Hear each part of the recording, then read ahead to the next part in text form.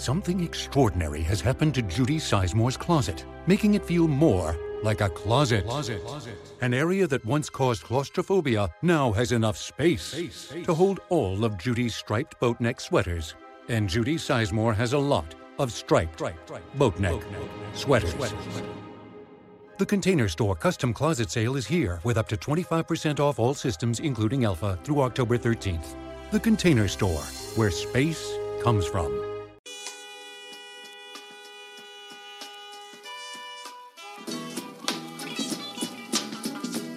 And now for an inside look at college sports with the men in the know, JC and Morgan. Here's Mike Morgan and JC Sherbert. Springtime, Masters, spring football, pollen. Welcome to the JC and Morgan podcast. Back with you after a short respite. Hasn't been that long, but too long for us. Great to be back with you. Plenty to get to. I am Mike Morgan of ESPN, SEC Network. He is JC Sherbert of 24/7 Sports. And together we collaborate each and every week to bring you some college football talk and a little bit beyond. This time of year, JC, as we just wrapped up the national championship in basketball, the Final Four. College baseball's going in full swing. I know that's what I've been doing. I've been bouncing around after wrapping up NIT, bouncing around from, Nashville, Lexington, Waco, Athens, and a couple other spots in between. So I haven't had a chance to see a whole lot of spring football on television. You might have. Now, I know this always brings me to my initial concern, and that is that you just do not watch enough TV. And I think I'm concerned. I know there's plenty of other people that are telling our youth to read, and you kids stay in school. But for us adults, my campaign is movies have never been worse. So you will not see me go to the movies very often, because unless you like movies about comic books, which I don't, I outgrew that when I was about 12. There's not much there, and I don't like movies about aliens and vampires and that kind of stuff. But TV has never been better. This is like a great between Netflix and Hulu and HBO and Showtime and even regular traditional TV. It's never been better. So JC, I'm still on a mission to get you to watch more television.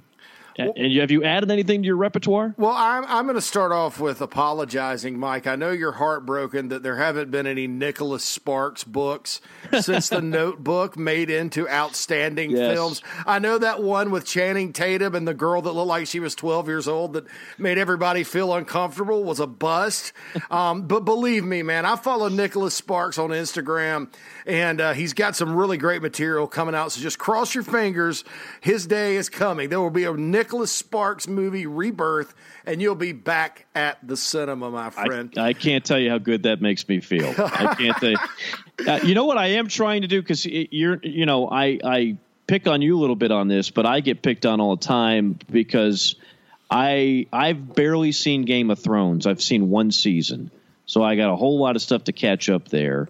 I got into Billions. I'm way behind on a lot of shows that people in my kind of circle all love. You never watched Game of Thrones, did you?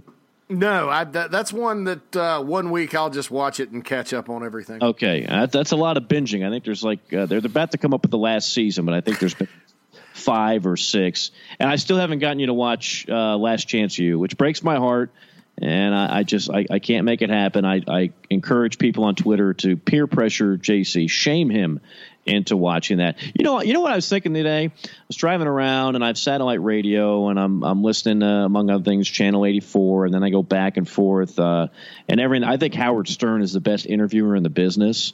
Howard Stern and Dan Patrick, to me, by far and away the best interviewers in our business. Doesn't matter who they're talking to, and so. When he's got somebody on, I'll listen, even if it's somebody I'm not that interested in. Today it was Chelsea Handler. I never watched her show. No. And so I wrote, but because he's such a good interviewer, I actually listened to her, and then after 15 minutes, I'm like, I really don't care about what she says about anything. But still, it got me to thinking, even when I was a kid, did you ever watch the late night shows? When I was a real kid and I was home for summer from school, I watched even Johnny Carson and David Letterman, right? I would stay up as a 12-year-old in July and watch David Letterman at 12:30. This is back when Dave was really funny, before he became uber politically inclined and extremely bitter man that you saw toward the end of his career at 11:30 on CBS. But that used to be like a big deal when we were in college, and like the late night shows that was a huge thing. And Letterman back in his heyday, if you were a college kid, that was funny stuff. And now I look at it, and I thought about it the other day. I can't tell you the last time I saw 5 minutes of Jimmy Kimmel, of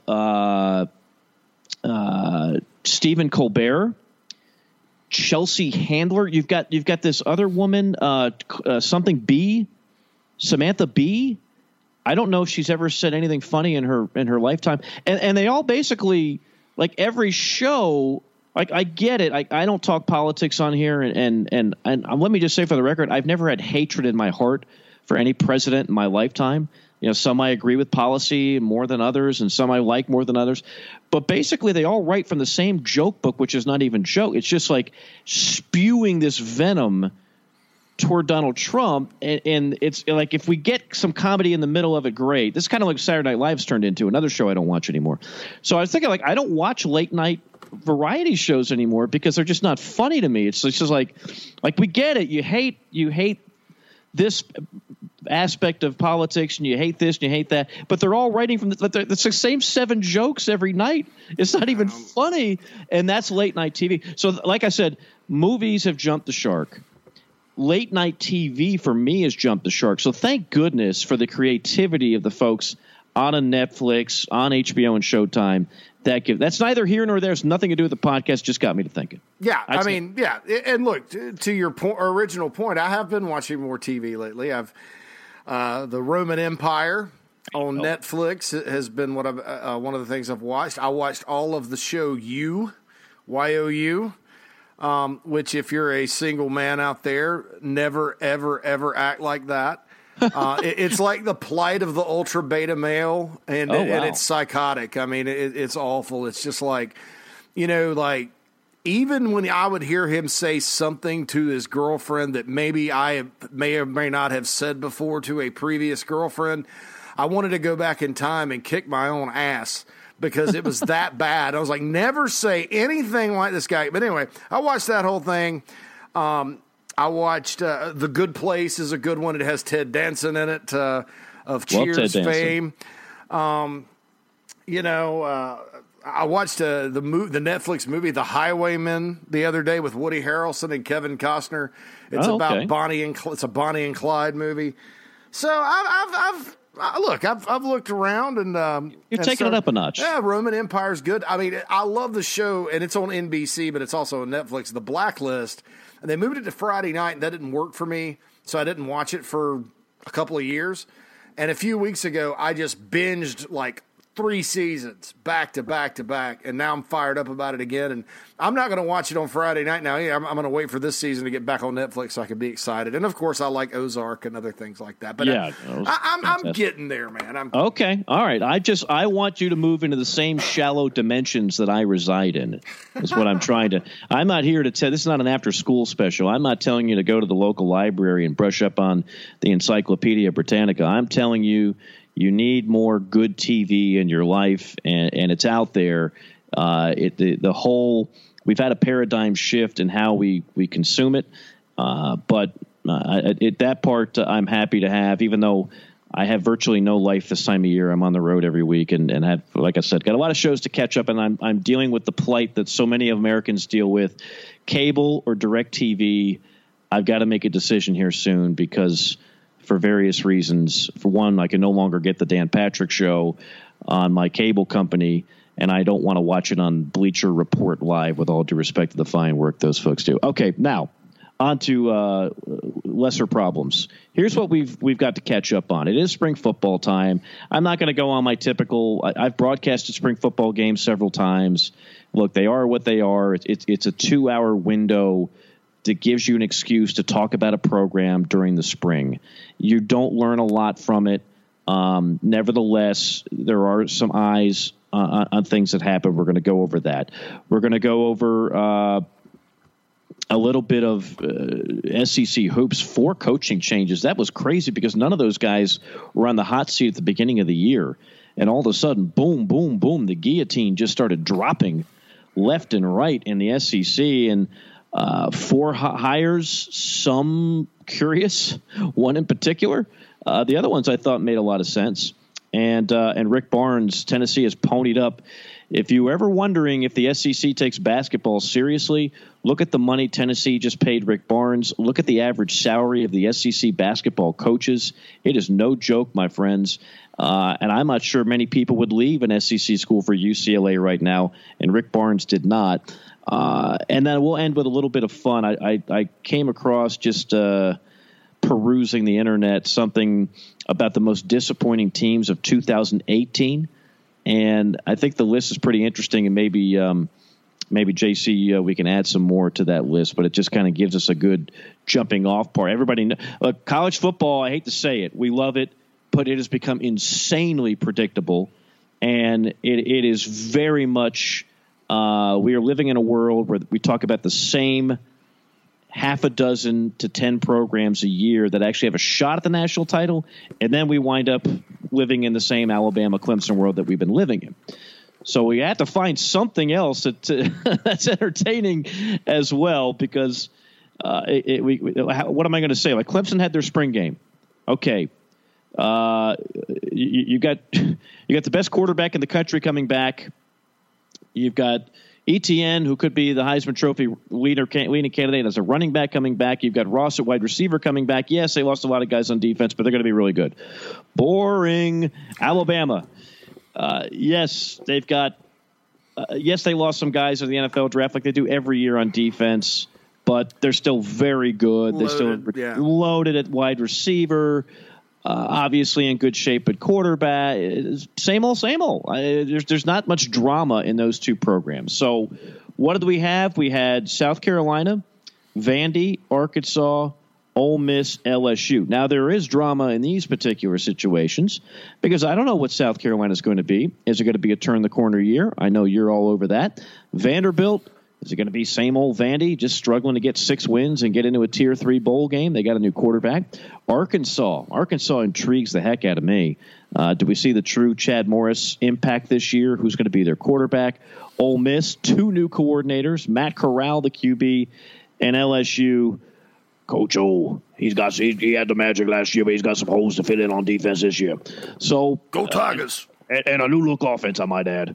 So let's take them one by one. South Carolina, Bentley back his senior campaign last year, a little bit of a step back than what they had 2 years ago.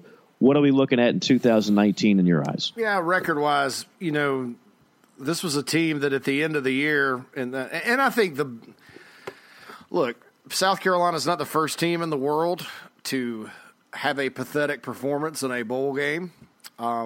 Losing to Virginia 28-0 in the Belt Bowl was, I think, embarrassing for the Gamecocks.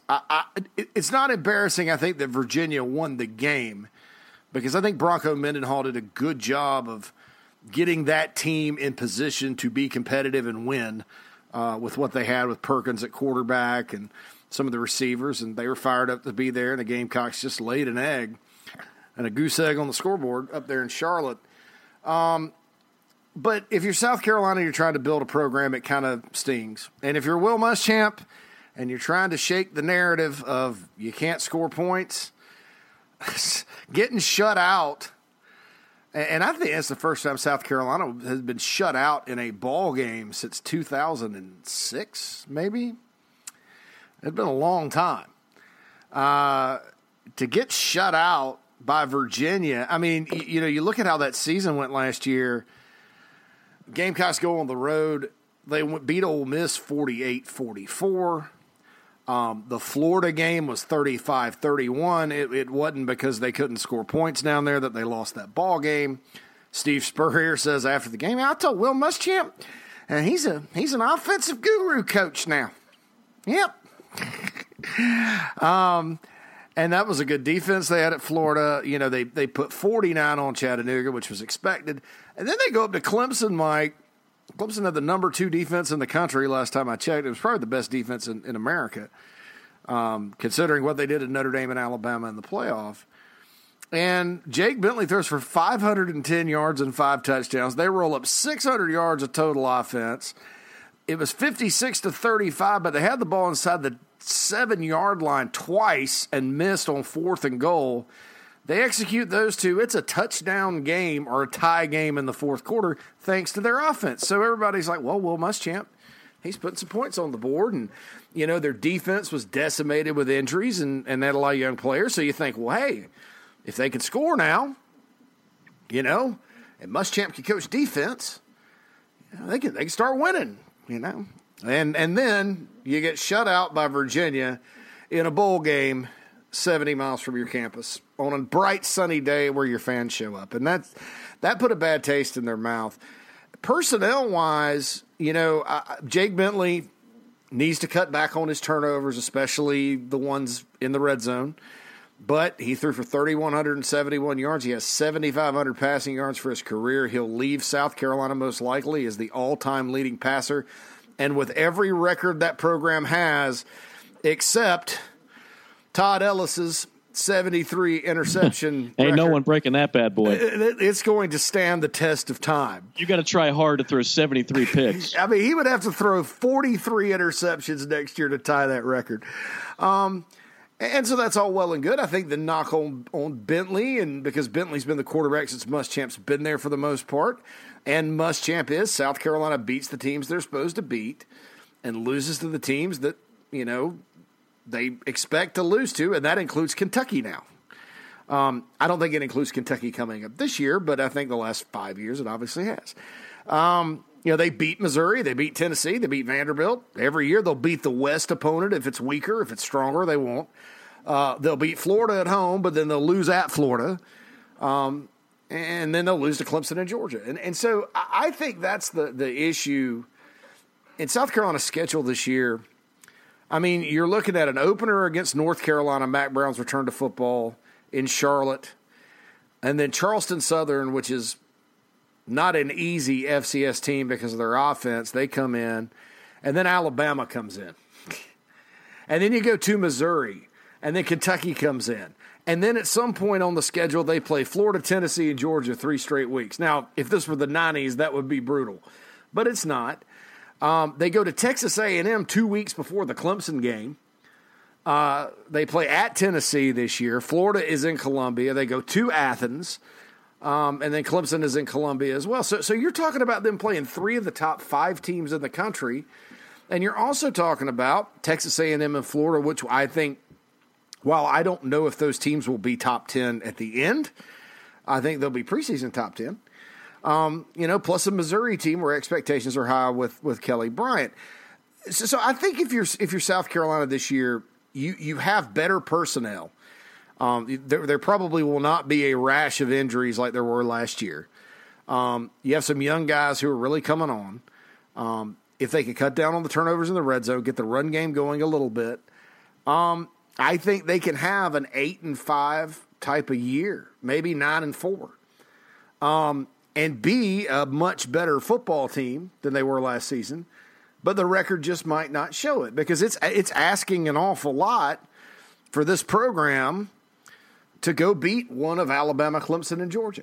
Now, 2 of those 3 games are at home, but I mean, that Alabama game, Mike, Bama plays like Duke, and for some reason, and look, I'm not trying to beat up the Chick-fil-A kickoff folks down there, but look, there's a lot of SEC and ACC programs that have never played in that kickoff.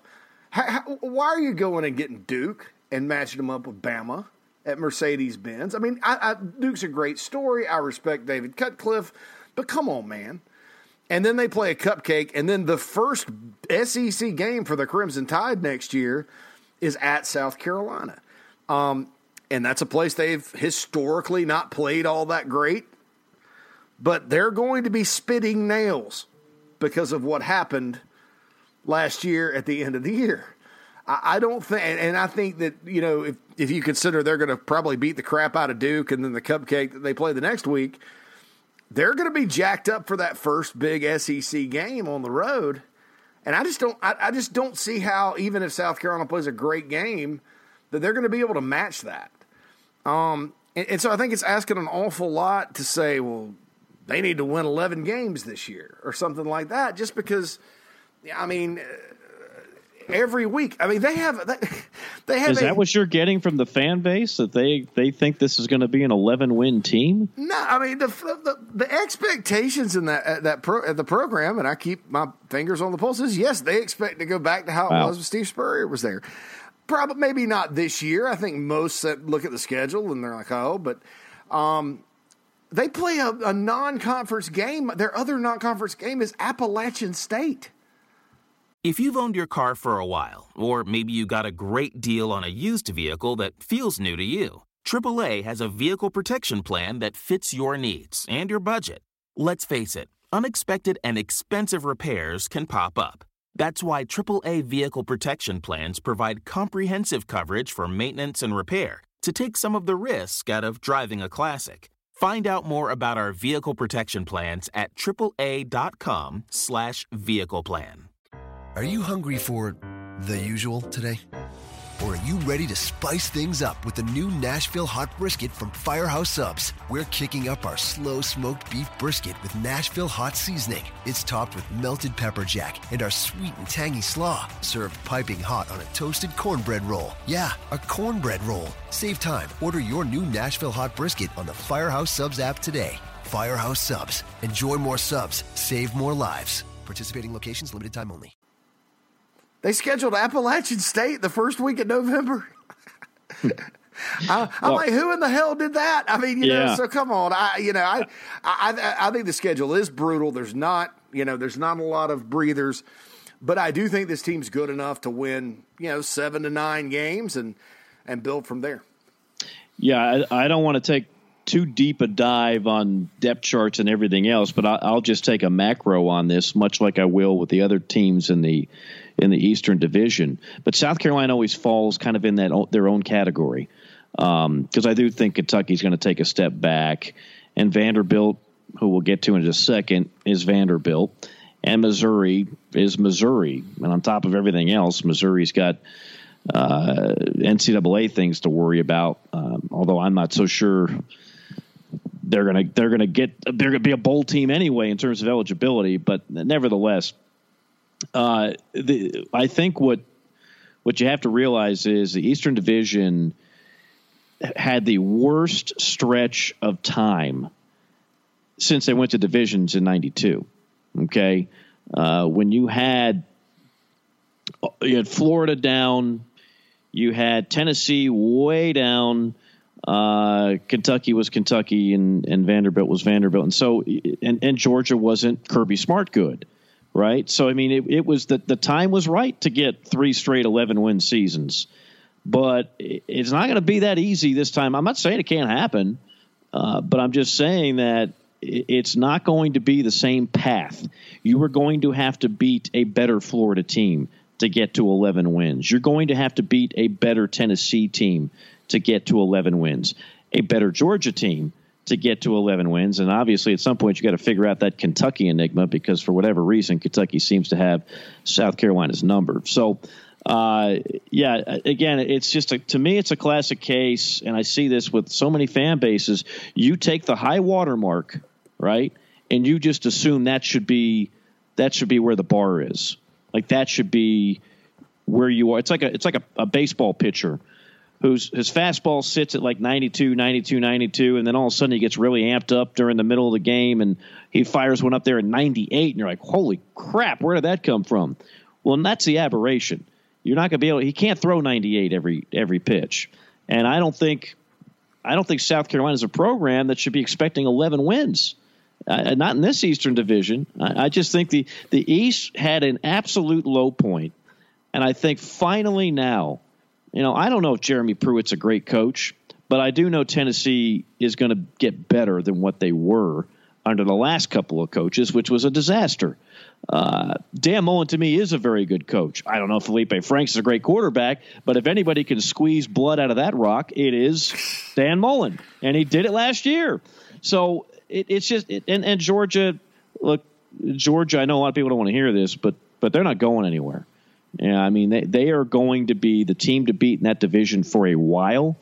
Maybe at some point that gap closes, but they had too big of a head start for it to be like a 2 or 3 year situation where they get leapfrogged as the team to beat in the Eastern Division. So that's my macro on that.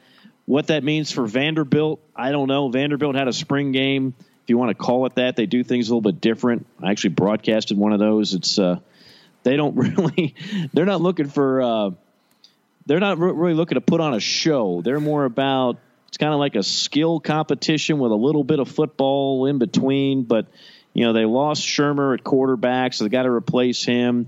There was some talk that Coach Mason was on the hot seat last year.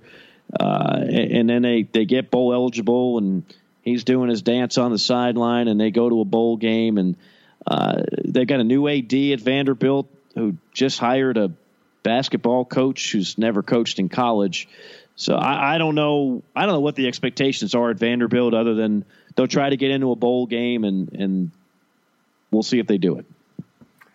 Yeah, I don't. You know, so the quarterback situation is a little bit interesting. I think that when you look at it, Riley Neal is probably going to be the guy, and he's a guy that was, you know, some people were talking about pro potential when he was at Ball State. His stats weren't overwhelming, but he certainly was a player that, you know, was a little touted, and he can run that system. I thought Kyle Shermer did a really good job. Their running back, what's his name? Kalijah. Not Kalijah Sessions. The other back, the kid from Illinois. Yeah, really, really good. And it's probably going to be their workhorse this year. And then I do expect some defensive improvement because Derek Mason, the defensive guru, should be better on defense because they've not been very good the last couple of years in certain situations. So, you know, they run the ball and play D. I think that Vanderbilt can conceivably get back to a bowl game. I think that, you know, it's Vaughn. It's Keyshawn Vaughn. Yeah, I'm embarrassed that I forgot that because I actually did one of their games. He's probably one of the best in the SEC. Oh, he's a stud now. Let me just tell you, Keyshawn Vaughn's going to play on Sunday. Oh, yeah, for a while. If Keyshawn Vaughn played for anybody else in the SEC, you'd hear a lot more about him, but he plays at Vanderbilt. But that dude is a stud. The problem is that, you know, they don't have a great offensive line. They typically don't at Vanderbilt. They don't have game-breaking wide receivers. And right now, after losing Shermer, who's one of their all-time leading passers, in fact, I think he passed Jay Cutler in career touchdown passes. Without him now, and like you said, breaking in a new guy, everybody and their grandmother plays Vanderbilt is going to stack the box and just key on Keyshawn Vaughn. So it might be one of those deals where he's an even better player, but the stats won't look better. Yeah, no doubt. And, you know, hey, I like Kalijah Lipscomb as a wideout too. He's a New Orleans product, and he's played well. And I'll tell you, I love Jared Pickney at tight end. Another guy could be playing on Sundays. Yeah, I mean, he's a stud. So they have some parts, and I'll tell you, it's going to be interesting right off the bat because, you know, every now and then, every 3 or 4 years, and they've done this with South Carolina before. This year, Vanderbilt has a home opener conference game in Nashville, August 31st, against the Georgia Bulldogs. And Georgia always takes a great crowd up there because it's not a bad drive, and it's a great trip.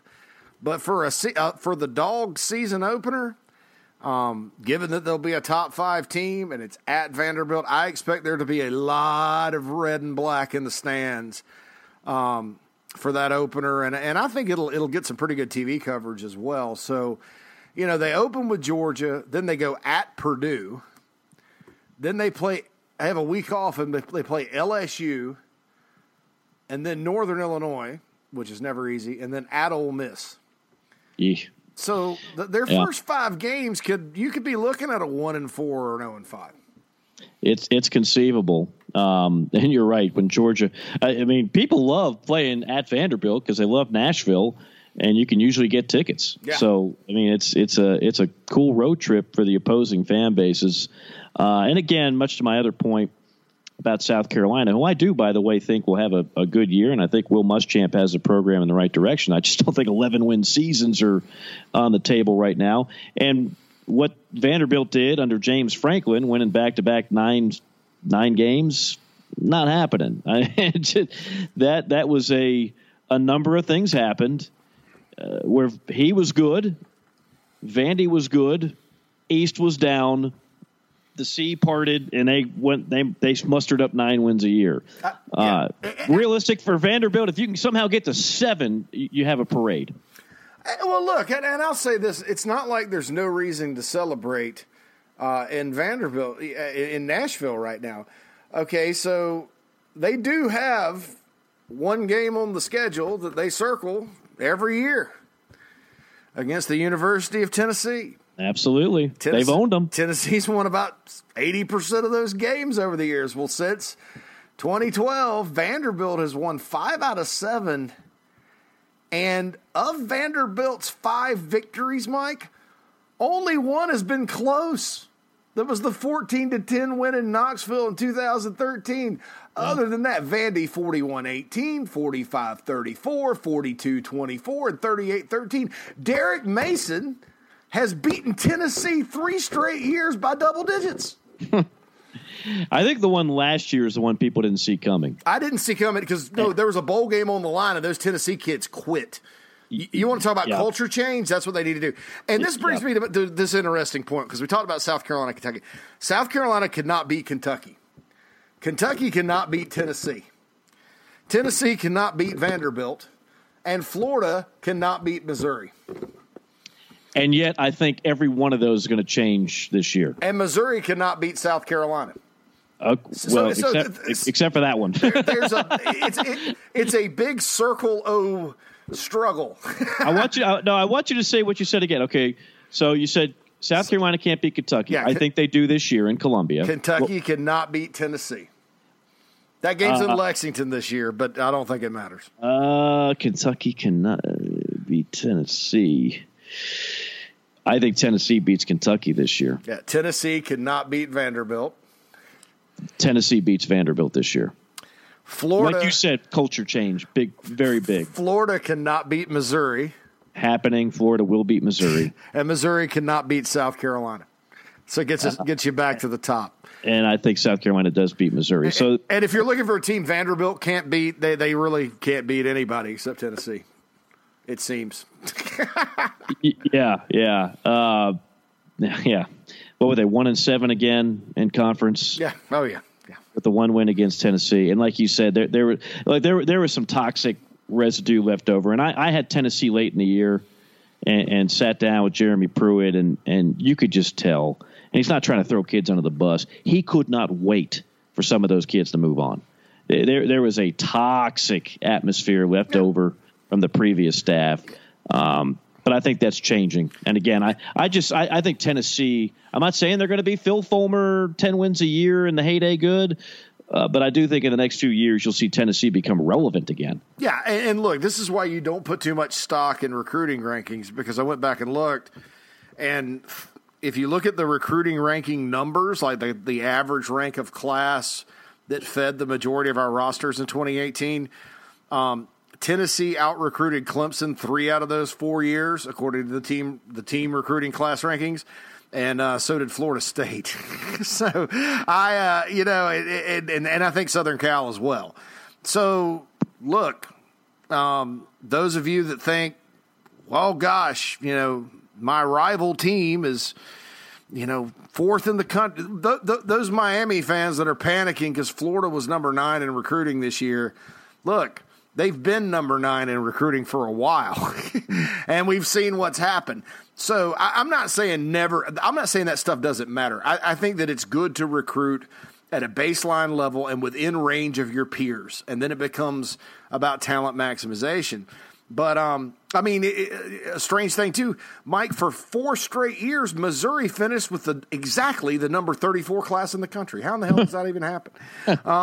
And so, I think that's something to kind of look out for.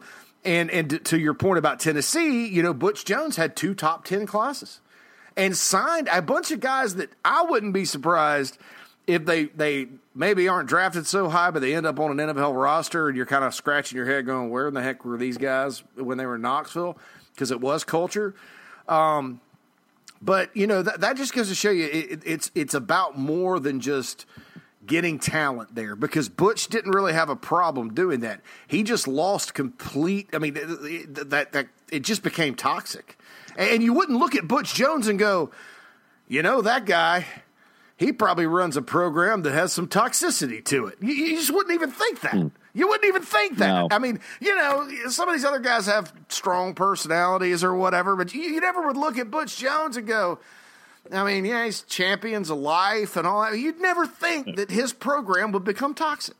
What you would maybe think is that Butch Jones, overall, who I think is actually not a bad guy, but he became desperate. And when you become desperate as a head coach, people can smell that. They can see it. Your players can see it. Your fans can see it. Your opponents can see it. And he got super desperate. We'll talk more about Tennessee next week. But I got to say, Jarrett Garantano showed me something last year. That offensive line was horrific. I mean, it was the worst in the SEC. It's one of the worst in the history of Tennessee football. That kid took shot after shot after shot and still deliver. And of course, they got Jim Chaney now calling the offense. We'll get more into Tennessee next week, but I did gain respect that I didn't think I would necessarily for Garantano last year. Ole Miss, 2 new coordinators for Luke, Coach Luke. Will the force be with Luke? Is the question. Will they the bowl bans are gone, the expectations are up, and now all of a sudden it's no longer kind of the feel good, let's just get through this crummy time period in our program history. We got to go through the Hugh Freeze probation and sanctions. Ole Miss now is free and clear, and they hit the reset button. I like to call it, as I have for many years, the get out of jail free card. When things aren't going your way, you change your coordinators. They have. And so now what do we expect out of Ole Miss? Name this movie, Serrano Now Free and Clear. Serrano? You remember that Major League? Major League 2 is like Serrano. Oh, Major League 2. Okay. Serrano Now Free and Clear. I think it was Major League 2. Every time I hear free and clear, I think Serrano. And then there's another part to that we're not going to talk about because there's a politically correct crowd out there. I love when Ole Miss opens and plays Memphis in the Liberty Bowl. If you've ever been to the Liberty Bowl, it's kind of a sombrero-looking operation, and there's an old Scooby-Doo, scary, haunted roller coaster-looking thing out there, and it's just great. And look, if you're Matt Luke, you can't lose that game. I've seen many an Ole Miss coach go up to Memphis, opener of the season, and lose. And Memphis is pretty good with Mike Norvell as their head coach. They run a dynamic offense. I don't know if the Ole Miss defense is going to be better. You'd hope it will be. I know everybody's excited about Matt Corral, but Jordan Ta'amu is going to be a big loss. And Matt Corral is not Ta'amu, and he's not Shea Patterson. No. You lose some skill guys. I just – that game to me – and then the home opener the next weekend against Arkansas, where the Hogs are going to come in there. Arkansas lost a close game to Ole Miss last year. They're going to come in there wanting to have as an improved team and not one that's Patrick Olsen wanting to win. So those 2 games to me are critical. Matt Luke can win those first 2. I think you're cooking with grease at that point. Because then you beat Southeast Louisiana, you're 3-0. You have Cal coming in. Who knows how good or bad they will be. You could be 4-0 going to Alabama and everybody's happy in Rebel Land. But you could just as easily be 1-2 going into Cal, and maybe you drop that and you're 1-3 going to Bama, and then you're 1-4. I mean, this thing could snowball in a hurry, Mike, because after Bama, you got Vandy at home. They do get kind of a breather in the East. They play Missouri, but they have to go up there. And then Texas A&M, Auburn, New Mexico State, LSU, Mississippi State. I mean, there's just no – at the end of the year, that conference schedule, having to play A&M and Auburn and LSU 3 straight games in the conference is going to be tough. I am glad that Matt Corral was pretty impressive in the spring game. I like Matt Luke, and I really, really hope that that he wins at Ole Miss and stays at Ole Miss for a long time, because I think he's a great guy and he loves the place, and you could just kind of see his passion for the program, and I think he's a smart coach. I mean, I think that he's done a good job under the circumstances. But this is another one of those programs, Mike, where they were in the Sugar Bowl a few years ago under Hugh Freeze. They started thinking about national championships and all that because they were recruiting well, and they kind of would like to get back there. Ole Miss has never been to the SEC championship game. That's right. The only team from the West that hasn't. Yeah, besides Texas A&M. Well, yeah, of course. I mean, but of the schools that were there when they started, the originals. Yeah, I mean, Arkansas's been 3 times. Yeah, Mississippi State's been once. I mean, Auburn and Alabama obviously have been, and so's LSU. But so Ole Miss, there are still some things that program wants to accomplish, and the question they are going to have if they have a bad year this year is again going to be, we love Matt Luke, but is he the guy that's going to get us there? I think that question will start to be answered in September, and we'll probably have a more definitive answer by the time the regular season ends next year. I think anyone who's ever been in a room with Matt Luke for 30 seconds, and I've been in a room with him for an hour for back-to-back years calling an Ole Miss game, loves the guy, roots for the guy, hopes for him to succeed. So you could put me on that list as well. But I will say this. You mentioned they lost some skill guys. They lost 2 of the most talented wide receivers in football who could be first-round picks, and then in Metcalf and Brown. And the biggest thing is it's great that they changed coordinators on defense. I mean, I say great in quotation marks. But I don't know if they had the horses. And no matter what they do on offense, they could go back to the wing tee and the veer, or run 5 wide shotgun every play, or, Phil Longo's offense or the new offense. It's not going to matter if they don't stop anybody. And Ole Miss has been atrocious on defense for a while now. And I just don't know how much is that scheme versus I look at a defense that was outmanned. When you watch the NFL draft coming up in a couple weeks, tell me how many Ole Miss players' names you hear. Not going to be many. So I that's going to be the concern to me again. They could score 25 a game, and if they're giving up 40, it's going to be a disappointing year. And that's when new coordinator, old coordinator, people are going to say, "Hey, Matt Luke, the buck stops here, buddy."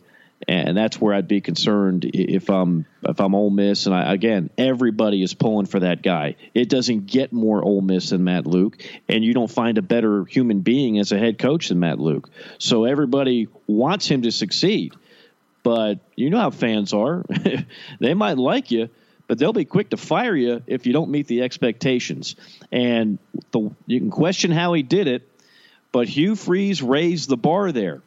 And I know some of those wins were vacated and everything else. I'm pretty sure that one of those bowl games actually stood up because they suspended the right players. So is it the Sugar Bowl? I think that's still. Yeah, I read that. It's one of them. I don't pay attention to it. I mean, I'm not going to not cite that they won the game. Same here. But I think the Sugar Bowl, they don't have to vacate officially. Anyway, I'll be curious to see how it all shakes down this year for Ole Miss, because Hugh Freeze gave that program expectations that it didn't previously had. Everybody loves to go to the Grove and the Square, and the girls all have their sundresses on. It's just a beautiful play, great meals in Oxford and Vaughn Hemingway Stadium. Became just this really great place to enjoy a Saturday. If you won the game, that was great. If you lost, life goes on. We'll be back here in another couple of weeks. Now it's a little more cutthroat over there in Oxford. This is not your Tommy Tuberville expectations at Ole Miss, or even David Cutcliffe, where 7 wins every year was considered good enough, if not great. It's not that way anymore. So we'll see how it shakes down. I will say this, too. Mike McIntyre, I think, is a good coach. They're switching to a 3-4. I'll say this because they do have some individual players that I like. Benito Jones at defensive tackle is an NFL guy. Yes, he is. Josiah Coatney is certainly a capable big defensive end. At times last year, I like what I saw out of Willie Hibbler at linebacker and Miles Hartsfield at corner. That secondary as a whole really struggled, but these guys are – I mean, it's a bad thing that they're in a new system now because they're going to have some adjustment, but I do think individually they'll get better. So I don't know that all is lost, and I think there'll be a slight step forward on defense when all is said and done, and then – offensively, boy, you just really want a lot of Scotty Phillips running the ball out there. So we'll see. But and you'll see more of that, because they're clearly not going to throw it nearly as much as they did under Phil Longo. Entirely different philosophy, which is much more to Matt Luke's liking. Matt Luke's a lineman, and he doesn't want to be out there. And when you run that kind of offense, the good is obvious. You put up a lot of stats and points. The flip side is when you're not winning, you get the label of soft. And I think that bothered Matt Luke. I think Matt Luke looked at his team and his offense and said, we're a little too soft. We needed to mix things up. And so they will this year. Finally, LSU played a spring game. We know what happened last year. I think it was a pleasant surprise in many respects. If you were to take Vegas odds on Coach O getting fired, he probably was the leading candidate in the SEC.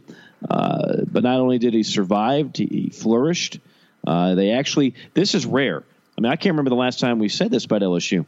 They've got their quarterback and their offensive coordinator back for a second straight year. They've had so much turnover with those two things. But they got the right kind of quarterback that they've needed for a while at LSU. And they've got a coordinator that's going to bring them some continuity. And if you watched any of that spring game, they actually show, Ole Miss is trying to dial it back. LSU's trying to put their foot on the gas a little bit more. They're trying to be less conservative. That's been the big criticism for years at LSU. A little too vanilla. So they were going 4-5, wide out, shotgun, comfortable tempo in the spring game. They were mixing it up. So maybe this is the new modern-day LSU offense. Yeah, Steve Ensminger, I'm going to say this. Dan Werner, who's now the quarterback's coach at South Carolina, when he was the OC at Ole Miss under Hugh Freeze, that's when Bo Wallace, Chad Swag Kelly, and Little Shea Patterson, and they were scoring a bunch of points. Dan Werner's been a coordinator in college football for a long time, and if you look back at his Miami teams that he was the coordinator for, or really the first time he was at Ole Miss when Coach O was there, it's completely different. He went and learned the RPO game. He went and learned, spread concepts. Same thing with Noel Mazzoni, a veteran guy that's evolved over the years. And I think Steve Ensminger did the same thing.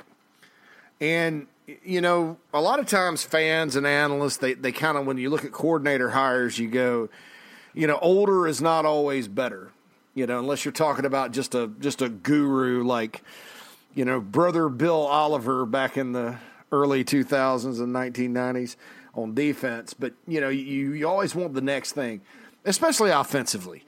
You don't equate Steve Ensminger with high-powered, up and down the field, creative offense.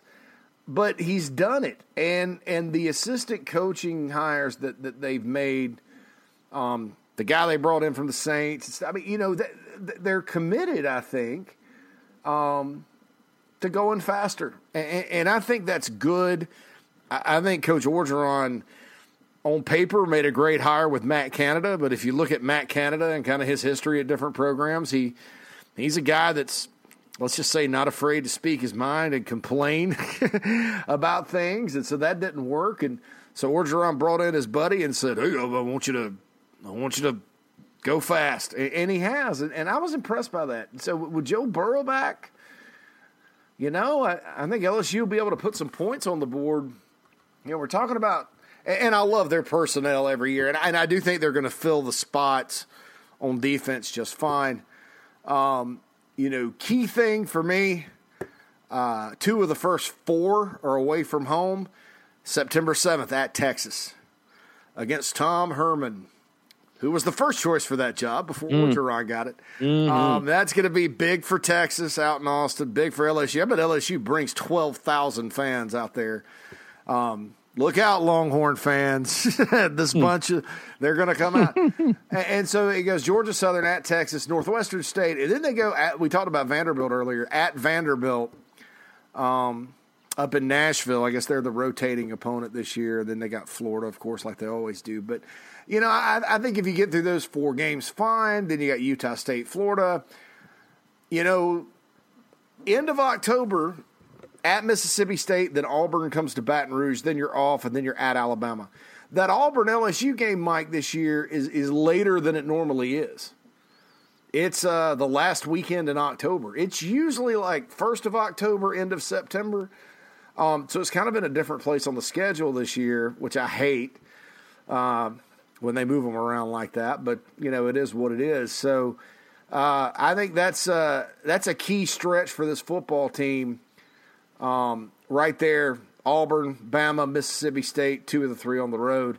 And I think, too, obviously the next step for LSU is to get back in contention for the division, get back to Atlanta, beat Alabama, that type of thing. Because I think it's been since 2011, last time they won it, the SEC West. So we're going on 8 years now.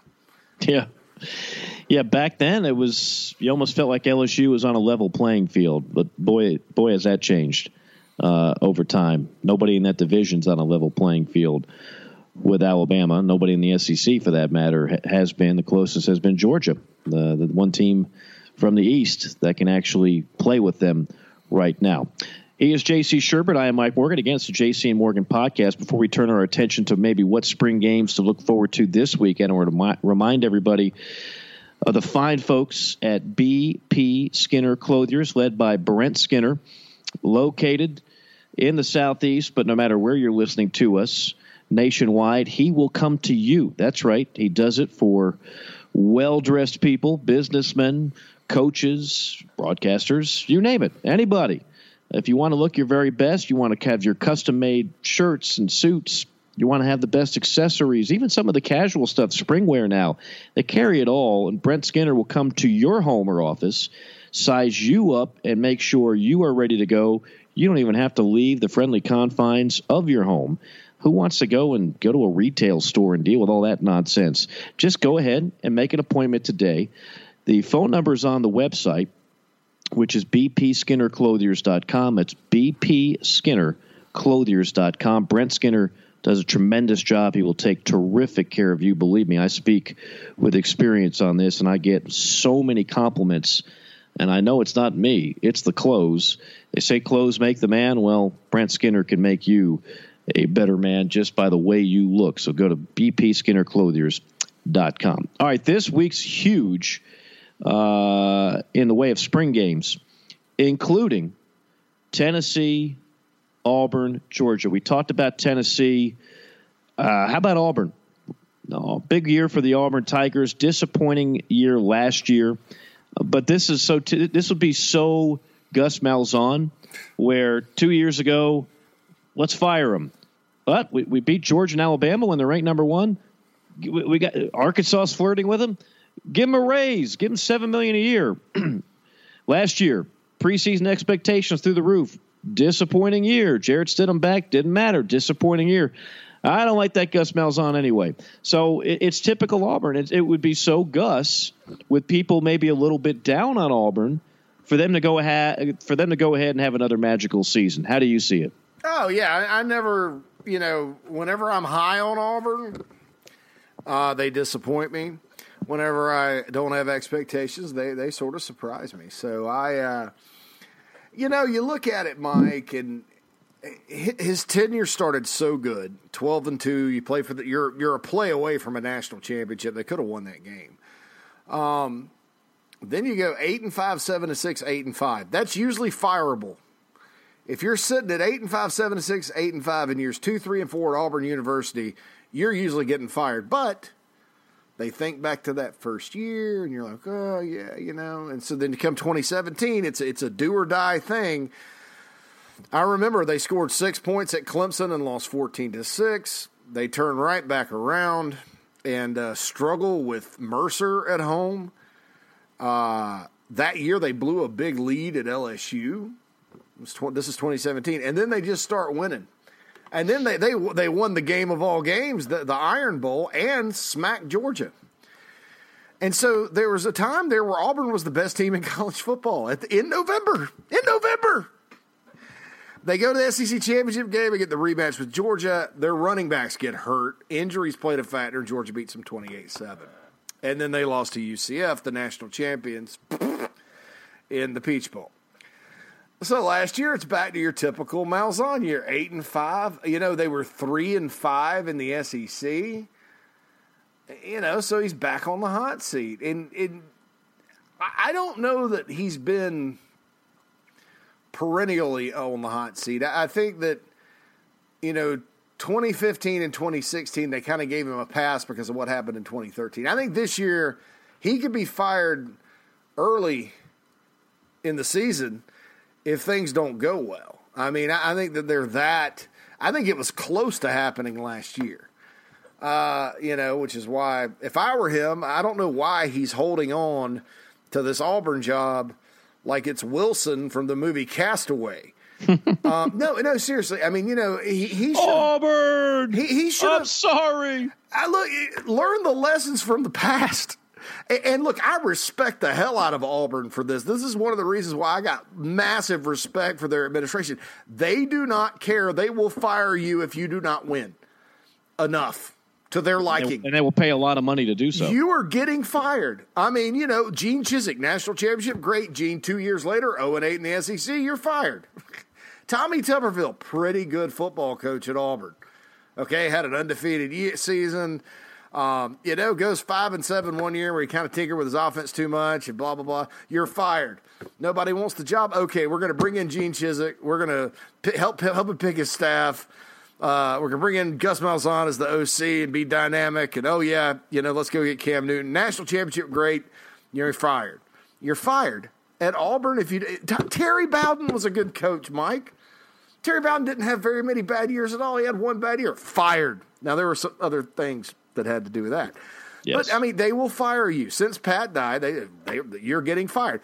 And the same's true at Alabama. They just have one of the best coaches in football right now, and they don't fire him. And that's the commitment to winning. I am stunned Gus Malzahn is still the coach there. Big picture, I'm shocked. But you couldn't have fired him 2 years ago when you beat number 1 Georgia and number 1 Alabama. No, but you could have said, oh, you want to go to Arkansas? Well, we'll give you like $500,000 a year less than Arkansas is giving you just to get you to stay because we're the better job. And just let him go home.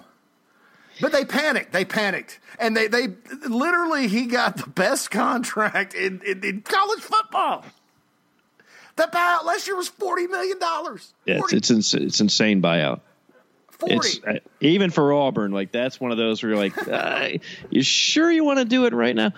I have a weird feeling this marriage is going to last a little longer than people think. I don't know. I just have a weird feeling that Gus is always going to do enough, combined with the fact where, and I hate saying it like this because I've always maintained, if you are so convinced that the coach you have is not the right guy for the job, I don't want to hear, who we're going to get. Well, you figure that out.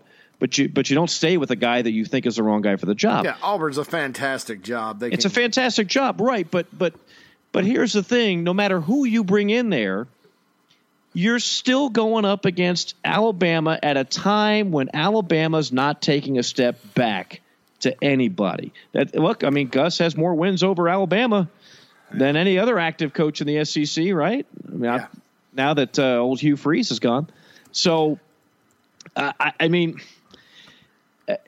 my only point is Gus has done some good things there. I don't know if I think Gus is a great coach or not. Doesn't matter. The recruiting there has been consistently good. I don't know if another coach is going to go in there and start beating Alabama head-to-head on guys. I doubt it. at least not on the majority of them. And I don't know if another coach is going to go in there and beat Alabama, say 2 out of 5 times. Okay, so at some point, if you're the administration of Auburn, you got to think of this above and beyond your average fan on the internet, because you're going to be responsible for the next hire. And if they don't do better than Gus did, then your rear end's gone. Okay, now you basically fired yourself. So that's why I think with all the constant talk about Gus hot seat, Gus hot seat, Gus hot seat, I think he's going to do enough where you and I might be having this conversation 3 years from now, and he's still there. It almost reminds you of LSU last year in a lot of ways, because you looked at LSU's schedule and you saw an opener against Miami. You saw Auburn a couple of weeks later, and you looked at it and you're like, man, he's going to start 1-2. And then everybody remembers that Les Miles was out after 3 games. And you look at Auburn's football schedule next year, they open with what should be, in my mind, the Pac-12 favorite, Oregon, in a rematch of the 2010 Fiesta Bowl, which was the national championship. Look, Auburn beat University of Washington last year, and I don't know at the end of the year that the Tigers were a better team than the Huskies. I think they're probably a little even, and it was an even game. But if you happen to drop that one, which I don't know if they will or not, out in Dallas, you're 0-1. You got Tulane coming in, 1-1. Kent State will come in, 2-1. Then listen to these next 3 games, Mike. At Texas A&M, Mississippi State at home, at Florida.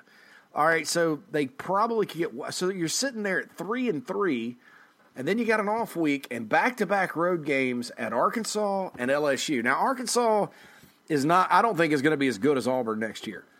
But that's a game that could be an ambush. And then you got to go to Tiger Stadium. So what if you're 3-5 – and you're staring down, you got Ole Miss the next week, 4-5, and you're 4-5, and you got Georgia, and then Samford, and then Alabama. I mean, all those games are at home. They have 4 straight home games to end the season, but I don't know, man. And let's say you drop those and you have a losing record. I mean, now that's another story. Yeah. If Auburn finishes 5-7, I don't think they should. I think if you get that Oregon game, you're in pretty good shape. And I don't know that Texas A&M is going to be all that great next year either. They, and then they go to Florida on October 5th, which I think is a 50-50 game. And I mean, Auburn could start 6-0. So, it's just a mystery. And they got to find a quarterback, obviously, but I think that'll happen. They got to find a quarterback, although I'll say this, Jarrett Stidham, who is going to play in the NFL, he might hold a clipboard, but he's going to be drafted and he's going to play. And the scouts still say a lot of good things about Jarrett Stidham. I thought he regressed last year. I mean, in a lot of ways, I didn't see the improvement out of Jarrett Stidham. Now, some people might say, well, that's another byproduct of Gus Malzahn when he can't have his power backs running his typical offense. He's not a quarterback whisperer. True passing quarterbacks do not progress in a Gus Malzahn system. You're going to hear that probably every time they don't have success throwing the football. But I didn't get what I wanted out of Jarrett Stidham last year if I'm an Auburn fan. And so I'm not saying it's still not a big loss, but maybe not quite as big as I thought it would have been, because he didn't give me what I thought he would for a guy that a lot of people thought was going to be a first-round draft pick, a Heisman Trophy candidate. You name the accolade, it was mentioned in his name, with his name. If we were talking August of 2018, by the time we rolled around to January of 2019, all those accolades were completely off the table and out of consideration for any of those things. Yeah, I never thought he was a great fit because, number one, I don't think Auburn's had good receivers the last few years. I think some of these guys and some of the highly star-rated guys were busts. They got too big, couldn't run, that kind of thing. And then you had some guys that were, tough, hard-nosed cats out there that made some plays in the passing game. So I don't think he had receivers. I don't think he had an offensive line. And I think that scheme – the beauty of it, Mike, is that when you have a Nick Marshall, and maybe you don't have a bunch of great receivers, and maybe you don't, I think that year's offensive line was actually really good, but you can make things happen with the quarterback and his legs. when you don't have that, and Stidham was mobile, but he wasn't a runner, I think that it's just unimaginative pass after unimaginative pass. They did not have the talent at running back they normally do. Their defense, bless their hearts, played really okay football for most of the year. But it just wasn't meant to be. And I think that team in the Music City Bowl against Purdue took out a lot of frustration on the Boilermakers, 63-14. And, you know, sometimes when you have a big ending like that to a season, you have a lot of confidence, you work a little harder, and you kind of rally the troops. But I agree. Jarrett Stidham's play regressed. Let's say he was in another system. Maybe he stayed at Baylor, you know, and chunked it around the yard, and Briles was still there or whatever. Let's, you know, play fantasy land here and say that. Even with a bad offensive line at Baylor and maybe lesser talent at receiver, I still think he does okay. I'm not blaming the scheme totally, but what I've seen is in that scheme, your guys that are better at pocket passing, that have the arm, that are more your quote-unquote pro-style guys, when you don't have talent around them, or you have holes at spots around them, that offense can go from Cadillac to Pinto in a hurry. It certainly has at times. You look at the losses, and there are times that offense just looks anemic. I'll throw one other team, and we're actually running over. I didn't anticipate this on a day where in the offseason we're not talking about games, but that's okay. I'd rather be over than under here. Georgia, we touched on him a little bit. Again, obviously new offensive coordinator. Fromm is back. The Andy Dalton of the SEC. Remember, Andy Dalton was a hell of a quarterback at TCU. And first-round draft pick, still in the NFL. When I look at Jake Fromm, I see a lot of Andy Dalton in him. Does not have the rocket of an arm, not the most athletic kid, but damn, intangibles off the charts and very accurate and wins a lot of games. You lose. I mean, Georgia loses some talent every year, but to me, there's still plenty in the cupboard there where Georgia's a team to beat in the East and, again, should be a threat to get 10, 11 wins. Yeah, look, they're the team to beat in the East until they're not. They've the two closest games the last 2 years against SEC East opponents have been in 2018 at Missouri, 43-29. And 2017 at home against South Carolina, 24-10. Those both were by 2 touchdowns. Those both were games that there were moments when you thought Missouri or South Carolina was competitive in the game, yet, you know, it didn't happen. So until some team plays Georgia closer than 2 touchdowns in the East, they're the class of the East. Now, I'm going to go do some history here because we've all jumped on the Georgia bandwagon. And I think, is Georgia better off under Kirby Smart than Mark Richt? Yes. I will say why, though, and people may disagree with me. I think it's because of Sam Pittman and the offensive line. I think if you look at Mark Richt's total tenure, they had good offensive lines, not great offensive lines. Georgia is a program that needs an elite offensive line, and they've upgraded that tremendously because they're always going to have running backs, and they're always going to want to run the football. And so if you have an offensive line guru at Georgia, which is why Sam Pittman was a great hire, and you're bringing in elite guys up front, not just, oh, this old boy here from Valdosta is pretty good, let's stick him on out there. I think that's a difference. So I do believe there's a difference, but hear me out. First year Mark Richt was at Georgia, 8-4. They played in a bowl game in Tennessee in Nashville. Played Boston College, okay? That was 2001. All right, Kirby Smart, 8-5. Played in a bowl game in the state of Tennessee in Memphis. Next year, Mark Richt goes 13-1, wins the SEC. Now, there was no playoff then. Okay, Georgia probably would have been in the playoff, but there wasn't one. So he goes to the Sugar Bowl, beats Florida State. I think they finished 3rd in the country. Kirby Smart, one more win because he got to beat Oklahoma in the Rose Bowl and then advance and play Alabama. Year 3, Mark Richt wins the SEC East. Goes to the championship game. They lost to LSU, really good LSU team, coached by Nick Saban. And then they go to the Sugar Bowl. Or that year, Mark Richt went to the Citrus Bowl and lost to Michigan State, which is a surprise. Kirby Smart goes to the Sugar Bowl, loses to Texas, which is a surprise. I think it was 11-3. They were identical records. So, body of work-wise, this is very similar to the Mark Richt era. And I hate to tell Georgia people that because they're looking at the end of the Richt era where they were kind of inconsistent with a great team every now and then and going, well, Kirby's got it back. Kirby's, the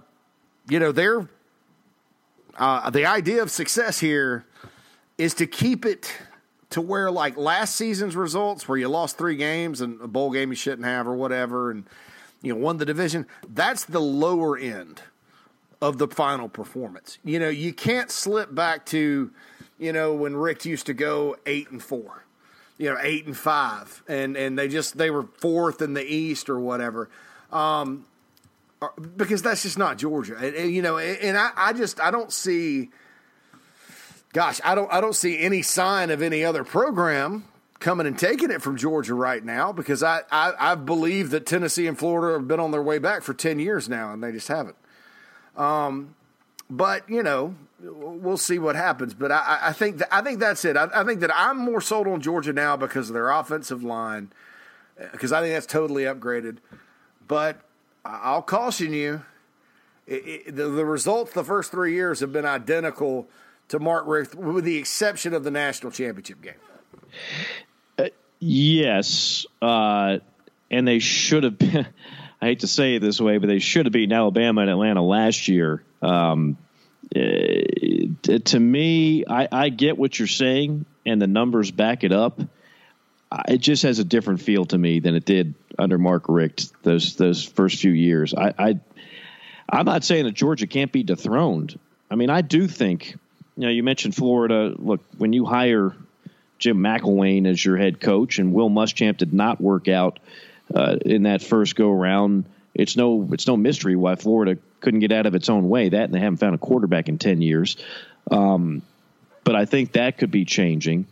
I can't imagine Tennessee is going to have the drama that they've had the last 10 years. You'd have to go out of your way to replicate everything that went wrong in Knoxville to do it again for another 10 years. So I have to imagine both those programs are on their way up. We've talked about South Carolina.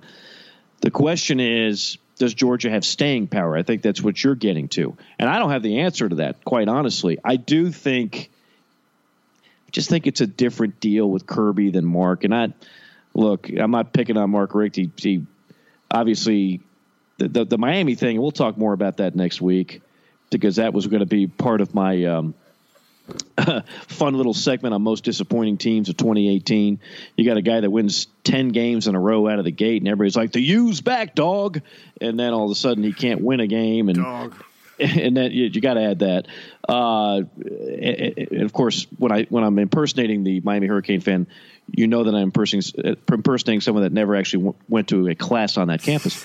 And so it went from 10-0 to just like this downward spiral. And then I'm in South Florida where I have family Christmas week, and Rick retires after 2 years. Yeah. So obviously Mark Richt hit. I think that wall he hit was actually before that. Yeah. I sensed it in Athens. Those last few years in Athens, he looked like a worn-out man. I don't think Kirby is anywhere near that now. No, and And look, I'll tell you this. I didn't mean to step on you there, but Rick went 13-1, 11-3, 10-2, 10-3, 9-4, 11-2, 10-3. Mm-hmm. And he won 4 division titles, all between 01 and 08. He's one of the best coaches in college football. Then it started to slip. And you slipped to 8-5 in 09. You slipped to 6-7 in 2010, where you lost to UCF in the Liberty Bowl. 10-4, 12-2, 8-5, 10-3, and then the final 9-3. And then every time they got on the field against Alabama, with the exception of 2012 in the SEC championship game, another game against Bama they should have won.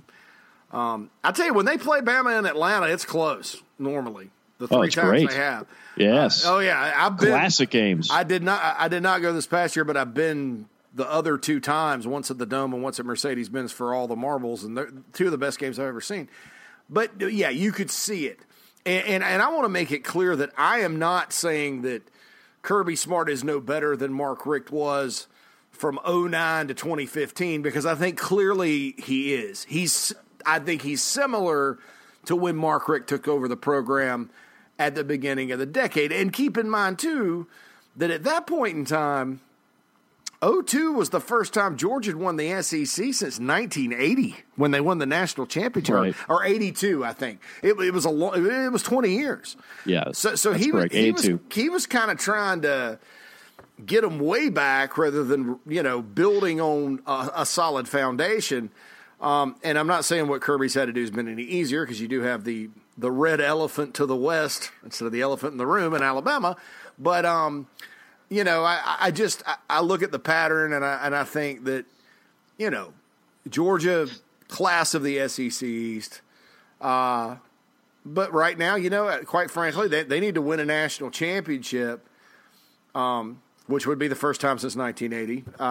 I think to sort of validate their program. And quite frankly, Georgia should have multiple national championships. They are set up as good as any in college football to do that.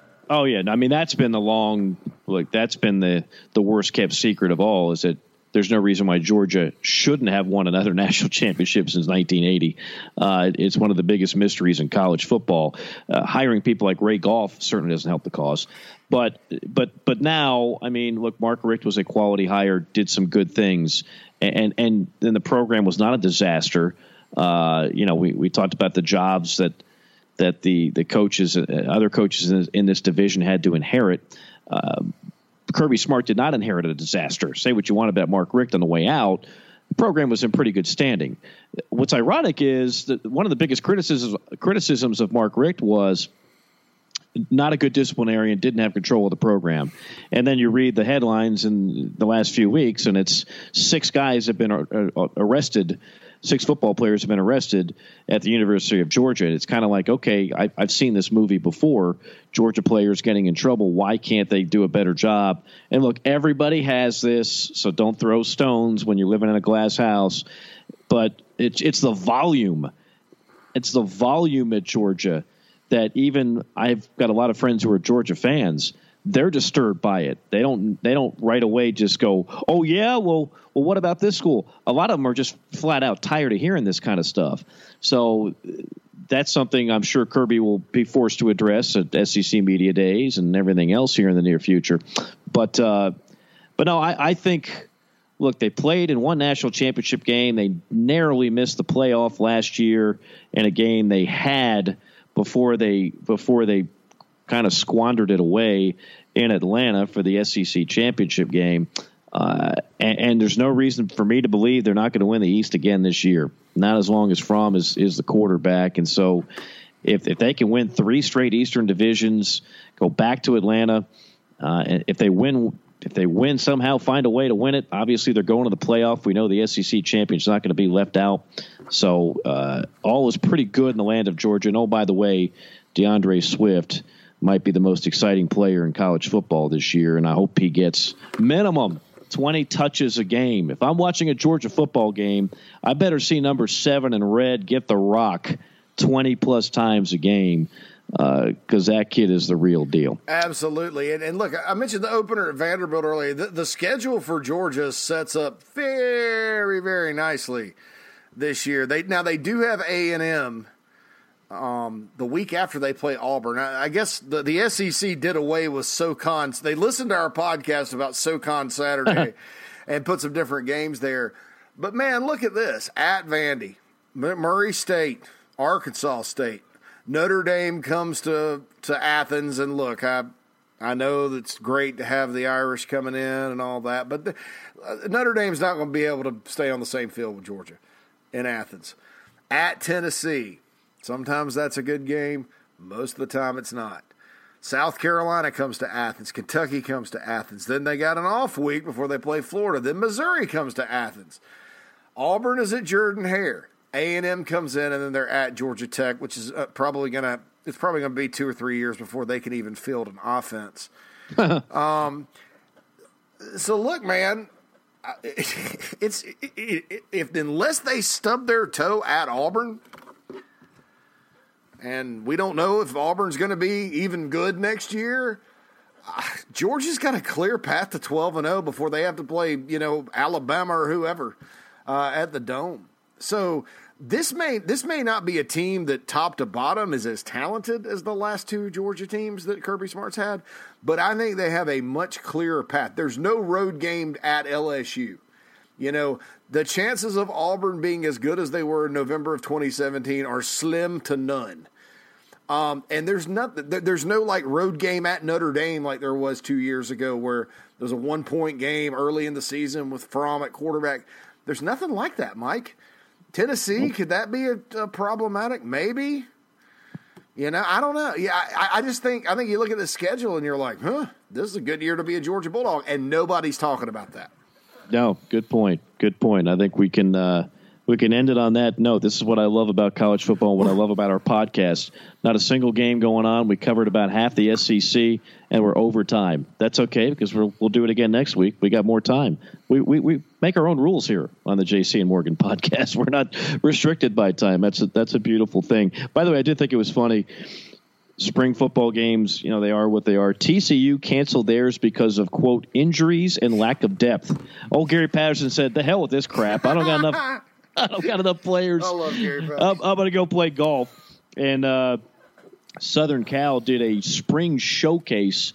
They didn't even bother to call it a spring game. We're drifting farther and farther away from anything resembling an actual even scrimmage at this point. They really are just showcases. But they gave us an excuse to talk college football, and that's what we love doing. And next week we'll get to more of that, more of those teams that we did not cover, plus have some fun. Most disappointing 2018 teams. Who's going to be a disappointment in 2019 might be another thing we look at as well. Oh, and we'll mention this before we sign off because it just happened literally right before we went on the air.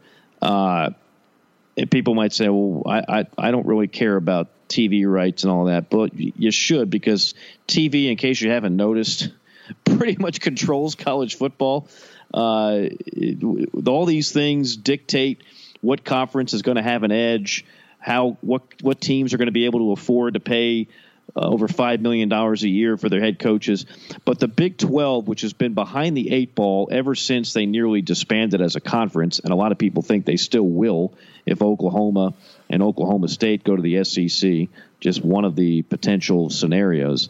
But now, so the Big 12 has been behind the 8 ball. You got the SEC network, the Big 10 network, the ACC network is about to launch. The Pac-12 tries to put on a network. I'll let you be the judge of how successful that is. But the Big 12 sitting there, they don't have anything, right? They've got a deal with Fox and a deal with ESPN, but they have no network. They've got a number of games that aren't televised nationally. Well, that's going to change sort of. And again, this just came out like an hour before we signed on. ESPN is deepening its ties to the Big 12.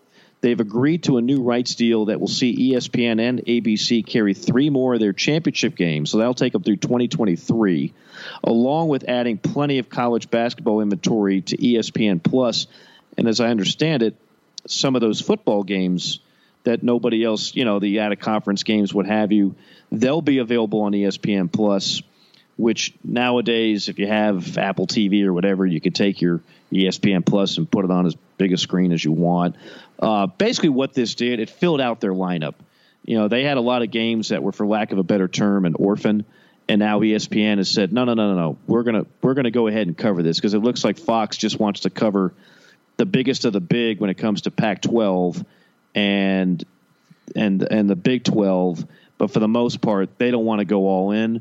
ESPN has said we will go all in, and so it is kind of a de facto Big 12 network, as I've heard it described by people in the industry, to where they don't technically have their own channel like the other networks do, but this is the closest thing to it. So if you're a Big 12 fan, there's nothing bad that comes out of this at all. It's only good news.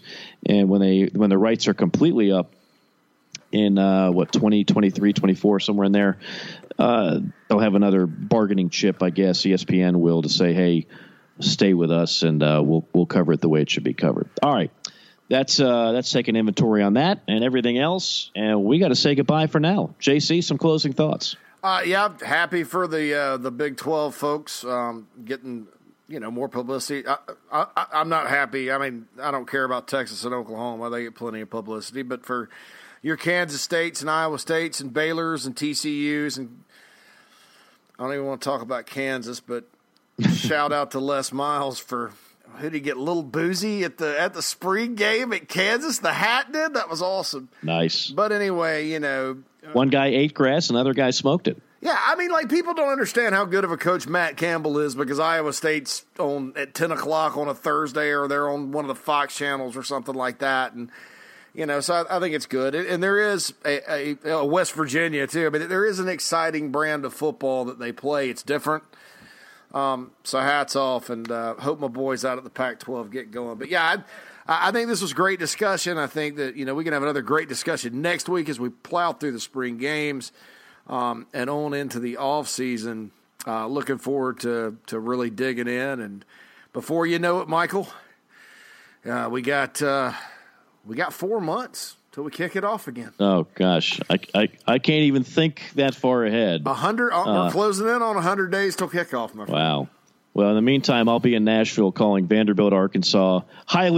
Two highly ranked teams that could be Omaha bound. JC, I know you'll be tuning in for the very best college baseball coverage provided on the SEC Network and ESPNU. Until then, we say so long, but we'll be back next week with another installment of the JC and Morgan podcast. Thanks again to Brent Skinner, bpskinnerclothiers.com. Check them out. Without them, we'd still do this, but it wouldn't be nearly as fun or as lucrative. Anyway, for JC Shurburtt, Mike Morgan saying so long. We'll see you next time.